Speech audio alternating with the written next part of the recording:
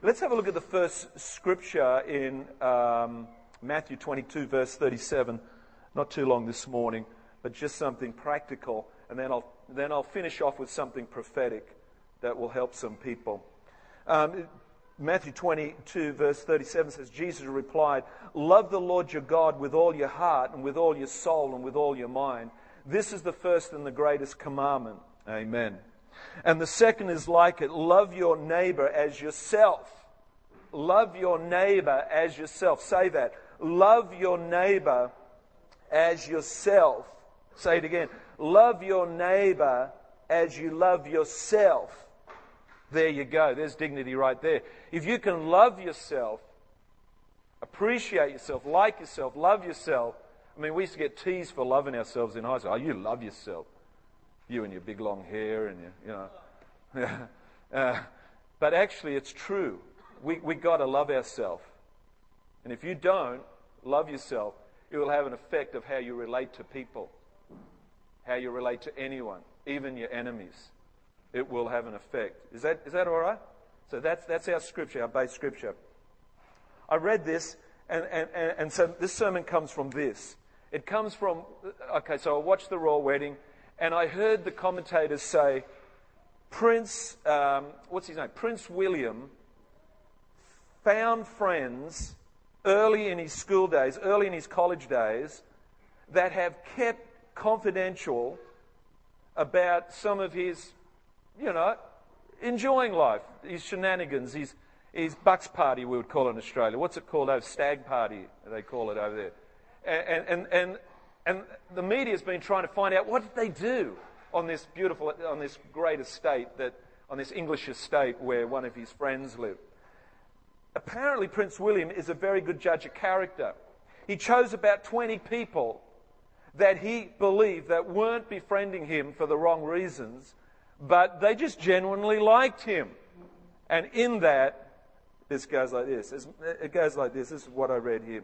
As much as I'm sure many of you would love to know all the juicy details from Prince William's bachelor party, this is the way it should be done, with a group of close personal friends who you can trust with your secrets. I'm sure it's difficult for someone like Prince William to find friends that can absolutely trust, who he can absolutely trust, but it sounds like he did. He got at least 20 friends in whole he could place his trust. 20 friends, wow. All the guests were sworn to secrecy. Mr. Strubenzensi, anyway, yesterday declined to comment. He said, "I'm very sorry, but I've got to keep it a secret. I hope you understand." The amazing thing is that Prince William has chosen friends throughout his school college days who have shown character, allowing for confidentiality, privacy, loyalty to endure, and that is awesome. Even the English paparazzi, who are renowned for breaking people down, paying them out and whatever, the English paparazzi could not break down the wall of secrecy that those 20 friends had made a pact with and said, "Prince William, let's have a good night tonight, and guess what? We're not going to go out and tell everyone what we did, but we're just going to have a good time, and so be it." How would you like friends like that? They're friends of character. And that's what I want to talk about this morning. We talked about the series just before Easter. Let's just do one more part of the series. And this one, just for some people who have not been part of this series, it goes like this. I'll just reference this to give you just sort of a little bit of an understanding, a bit of a perspective of what we're talking about. It goes like this. How important is your character?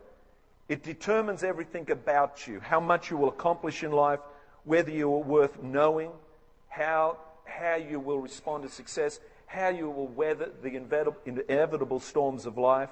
It's about integrity, whose actions speak louder than words. The message challenges us to be committed to doing the right thing, whatever the cost, and of course it inspires others and changes the world. This is the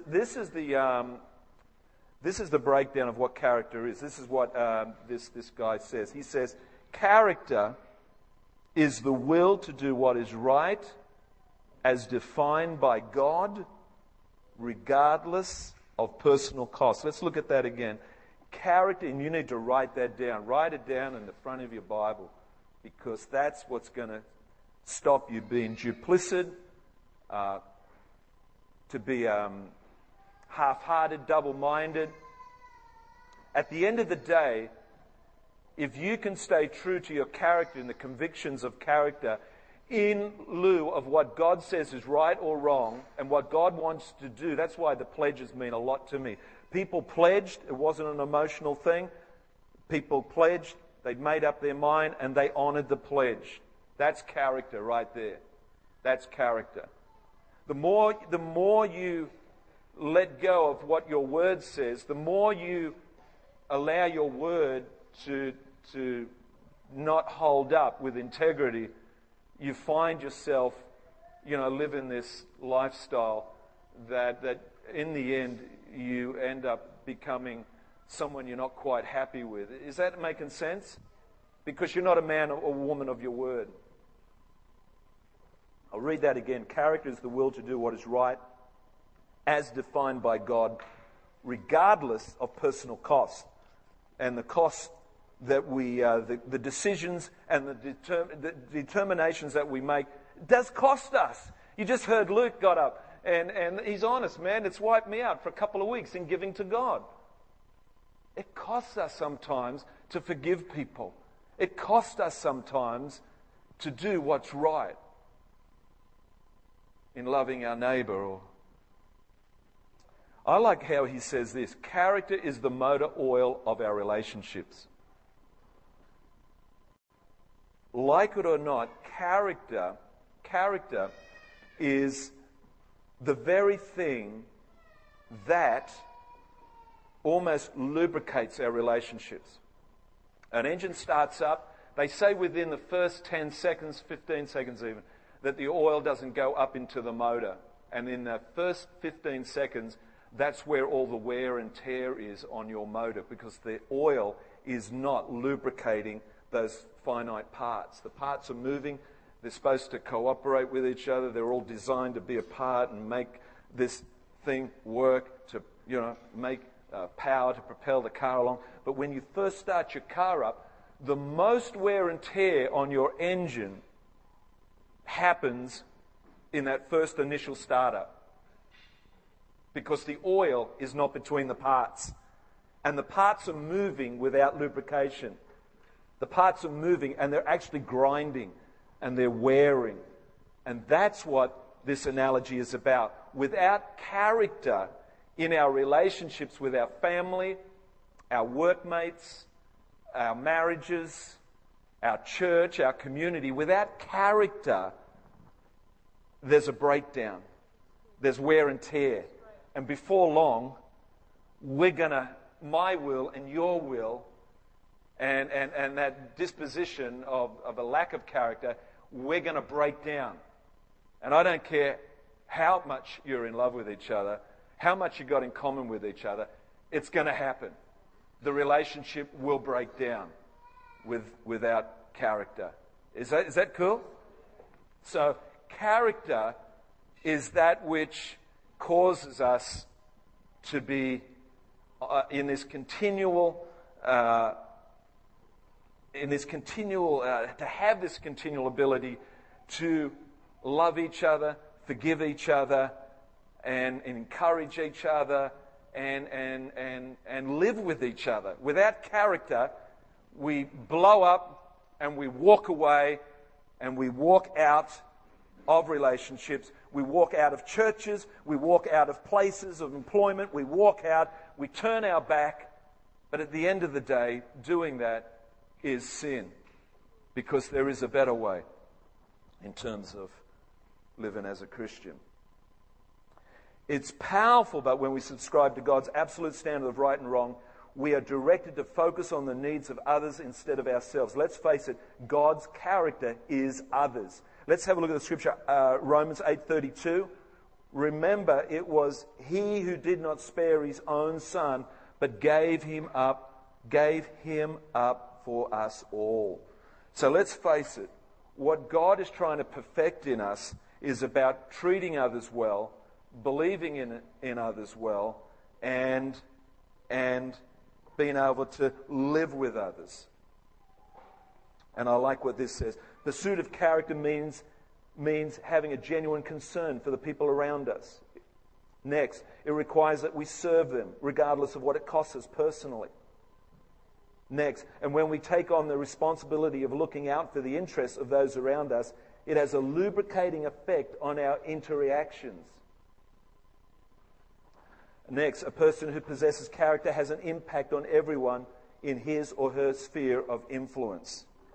And I love this, men and women of character possess moral authority. You get that? Where there is character, there is compatibility. Where there is character is lacking, there is conflict. Conflict. This is quite a strong message. I'll try and get through it the best way I can, because I can feel that. I mean, I'd like to preach a much more,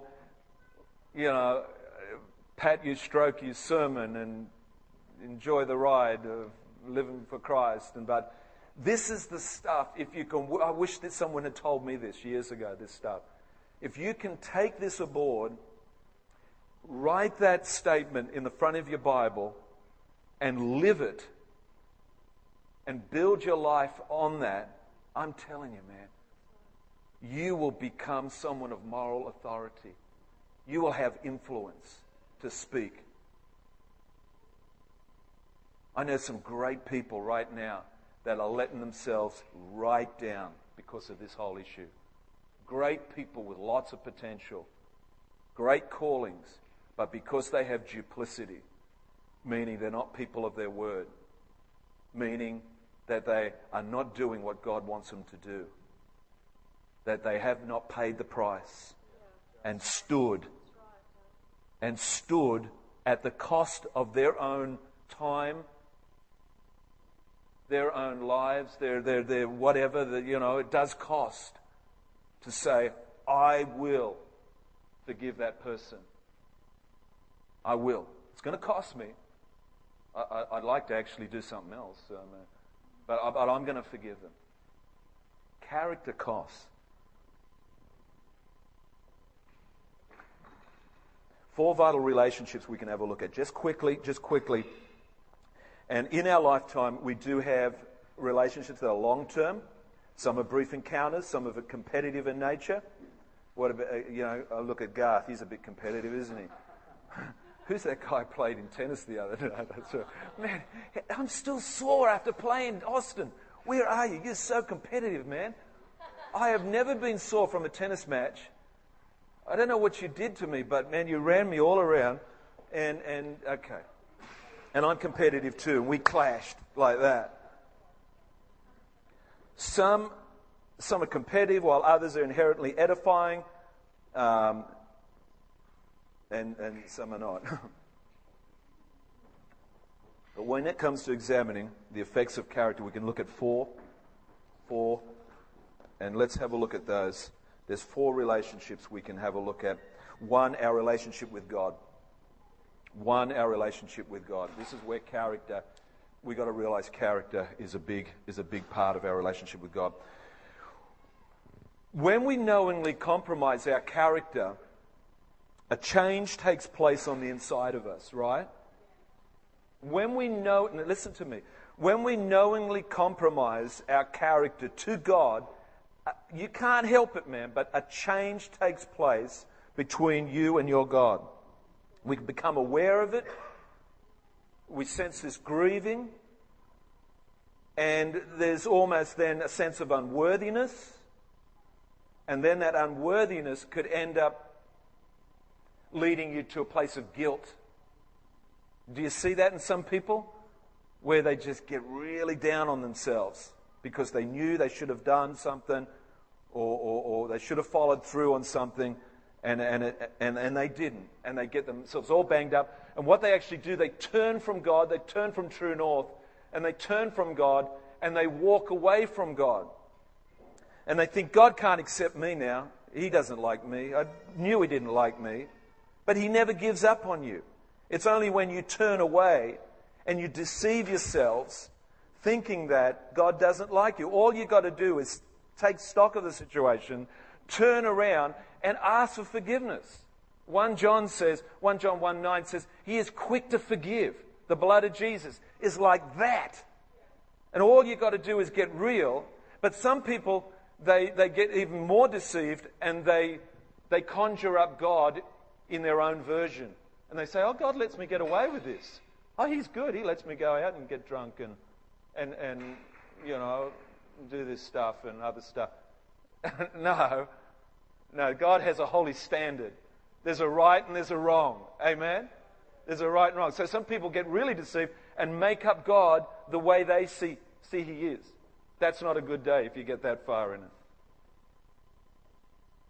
it. Instead of facing our conflict, we avoid it. We go on with our lives, our sin, as if He weren't there. We deceive ourselves. We rationalize our behavior, recreate God in our image.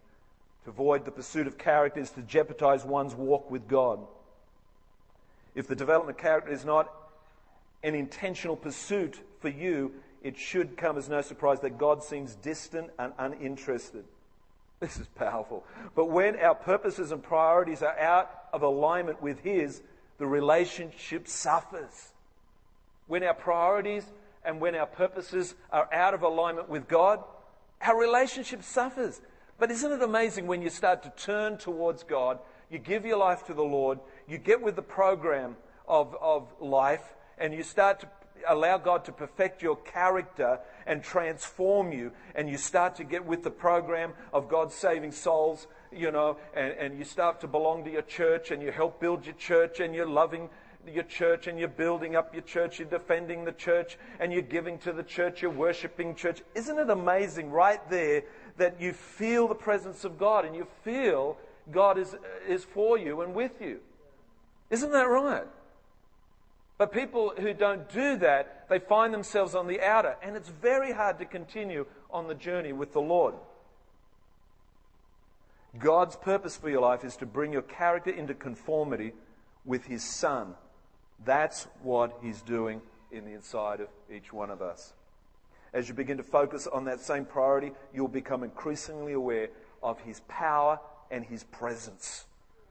2, relationship with ourselves. What has that got to do with it? I thought, but it does. It is a lot. Self-image. Say self-image. Constitutes one of the most important relationships in life. It is a prerequisite for all other human relationships. The way we view ourselves determines how we will interact with God, family, friends, loved ones, and even those we consider to be our enemies. How you view yourself. How you see yourself. If you see yourself as rubbish, if you see yourself as a commoner, someone wrote on Facebook, said, I'm singing how great thou art with 1 billion commoners right now, that making light of the marriage ceremony, the song they sang. But we're not commoners. We're children of the Most High God. Do you know what I'm saying? A lot of my disposition, because I grew up with not a lot of, encouragement to be, someone special, say. And we all need to find our identification. If Mum and Dad don't give it to us, someone will. That's why nicknames and that are sometimes very, very bad. I mean, when in God's Word, people were renamed for a good reason. And on that revelation, you're Peter, Israel,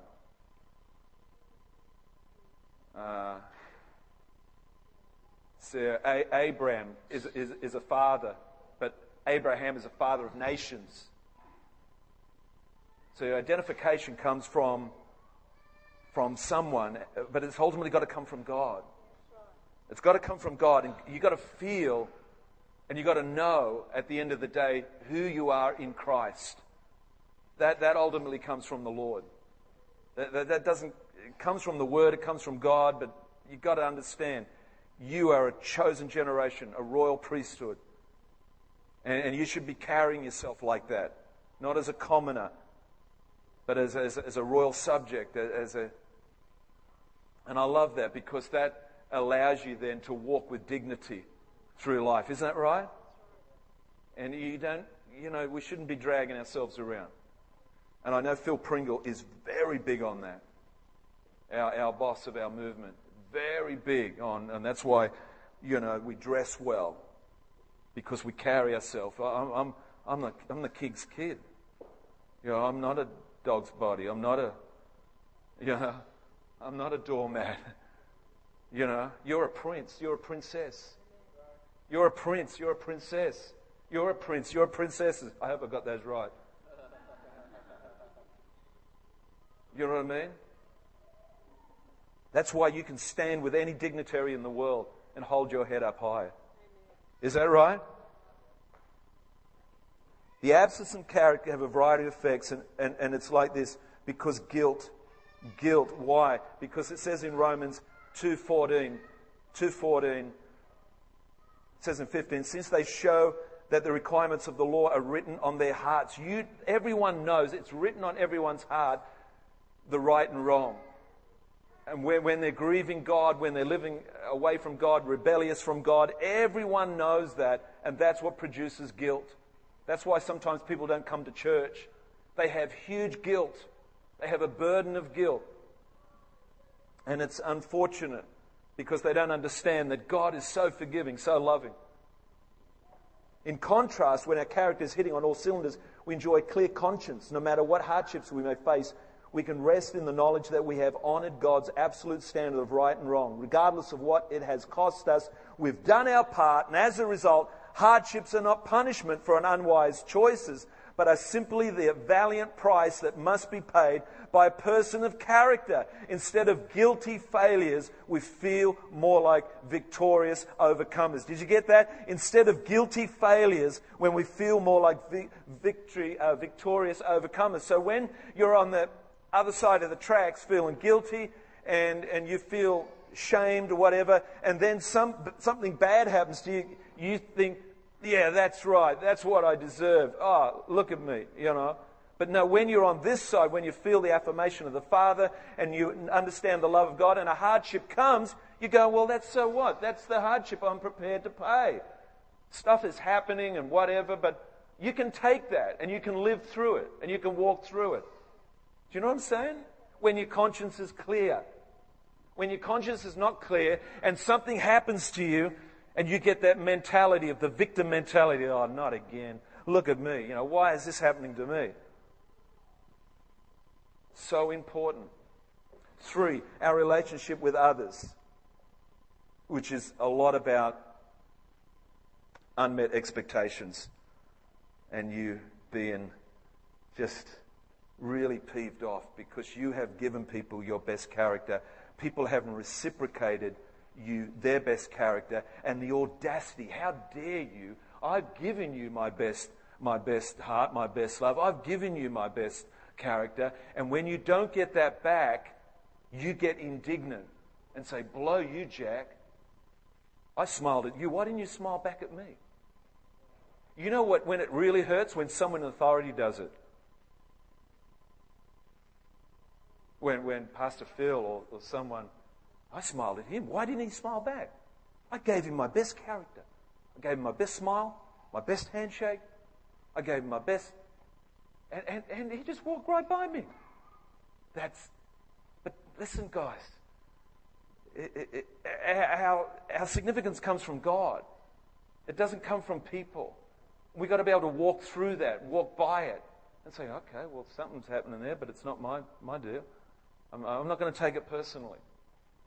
You know what I mean? So character allows you to walk through all the compromises of life. When you are having a bad hair day, when you are not smiling, when you are not giving out your best character, we are supposed to be able to handle that and say, man, did you talk to so-and-so? He's usually so talkative. Man, he's usually bakes me a cake and man, no cake, didn't talk to me. Man, what's wrong with him? Oh, that's it. He's off the... No, we've got to be able to handle that. We've got to be able to... I love this. Like 2 gunslingers in the same town, someone's bound to get hurt. I love that. At the bottom of all our expectations lies self-centered motive. We agree to be people of integrity as long as we receive reasonable treatment in return. Character, not only about submitting to God's standard of right and wrong, it also means surrendering to God our expectations of others. We are, you know what I mean? We aren't willing to suffer the personal cost if it includes being wronged by another. But we extend anything less than the grace of God to those who wrong us. When we fall short of God's standard, character involves loving our neighbours as ourselves. And when they don't reciprocate, even when they don't reciprocate, once you relinquish your expectations to God, you will find that you are much less likely to be disappointed by those around you.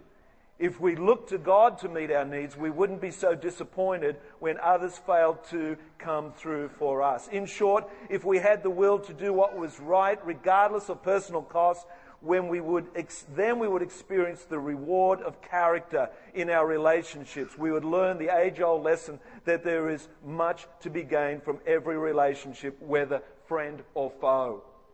So just hold up with your character and keep walking through life. Keep smiling and loving and being generous.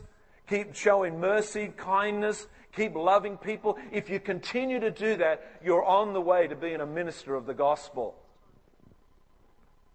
Love it. I'm nearly done. And of course it goes into our community relationships. The whole deal. The personal between even yourself, but your God, yourself, and your friends. But also the fourth one, our community relationships. And I haven't got time to do that, but it's suffice to say that, whatever happens in a small group. I love this. When two or more people are gathered, there will be conflict, tension, and friction. When two or more are gathered, there will be conflict, tension, and friction. But that in itself is not the problem. In most cases, it's healthy and normal. But where there is no character, it's destructive. There is a dignified way to deal with the difference in the way that demonstrates respect for all parties if we are committed as people of character, honesty, and fairness. Men and women pursuing character know that conflict is simply another opportunity to display character. I love this, and I'm nearly finished. The instructions God has given us are critical to our survival. That's the Bible, guys. That's the Bible. Without godly virtue, we cause immediate harm to our self-image. Without integrity, it's just a matter of time before we destroy each other. Without character, we inflict... Can we hand the communion out, please? Can we hand that out right now? Without character, we inflict untold damage on our communities. The cornerstone of our entire social structure is the condition of the inner person. Just by subscribing to the belief in an absolute standard of right and wrong, we begin to reverse the subtle encroachment of conflict in our relationships. If we simply commit to do what is right, regardless of personal cost, our relationship will prosper. Prophetically, next week, I want to share something, and it goes along these lines. 1 Samuel 10:25 says, Samuel explained to the people the regulations. In this version I'm reading, it says, the behavior of royalty. Can you just say the behavior of royalty? Say it again, the behavior of royalty. Prince William found 20 people he could depend on, trust in, that were confidential, that didn't gossip. I'll read this scripture again. Samuel explained to the people the regulations, the behavior of royalty, of the kingship. He wrote them down on a scroll and deposited it before the Lord. And the scripture continues on, and it says, and the people went back to their homes.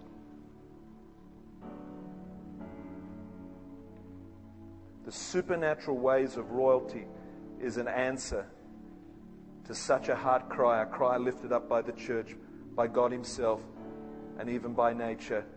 And if we could, I'd love to read Romans chapter 8. Would you do that at home? Read Romans chapter 8.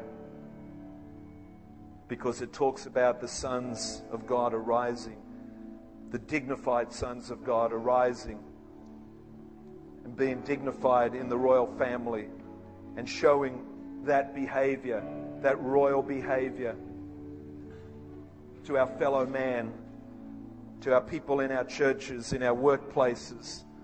That character is all about dignifying others, loving others, forgiving others, showing mercy, being generous, that royal behavior, Lord God, that you paid for on the cross to allow us to live a dignified life. So let's just stand right now, if you could, with the communion in your hands. We say, Lord God, forgive us, Lord, if we're scrapping around like second-rate citizens. Forgive us, Lord God, if we're living life like animals, like people know better than. But God, right now, with this message of character, I pray that you would be able to teach me what you're trying to do on the inside of me is to be able to portray Christ on the outside of me. So, Lord God, I hold this communion in my hand, and I thank you for the price that you've paid so that I can be a man, a woman of character, transformed. Lord, you said my sin has been dealt with. It's been paid for. This communion represents the price paid for my sin. The body that was broken, your body that was broken, is for my body to be redeemed, to be made whole. So, Lord God, right now I stand with this communion and I declare to you,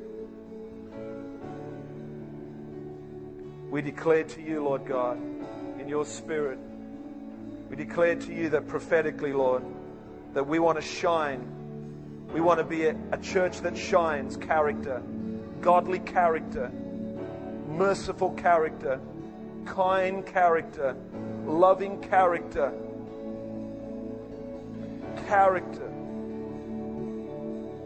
Develop in me character, Lord God. Forgive me, Lord, of any duplicity, any compromise. Forgive me of any flesh. Forgive me, Lord God, of anything that taints me representing you to the world. Would you forgive me right now as I partake of this communion?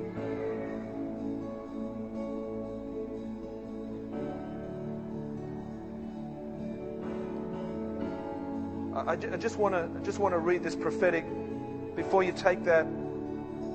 We are not just soldiers of the cross, we're heirs to the throne. The divine nature permeates our souls, transforms our minds, transplants our hearts, and transfigures our spirits. We were made to be vessels of His glory and vehicles of His light. Perhaps we are better exemplified as the beautiful daughter who will ascend the throne through marriage. For she is betrothed to the Prince of Peace. The bridal chamber is being built, the feast is being prepared, and the bride is making herself ready. Alternatively, we may be called the children of God, the engaged bride, a royal priesthood, the apple of His eye, and a new creation. But above all, one thing is for certain. We have captivated the heart of our lover. Burning with desire, He has mounted His white horse, assembled a majestic entourage, and is making His way toward the planet. Meanwhile, back on earth, God's people are rising and beginning to shine in this present darkness.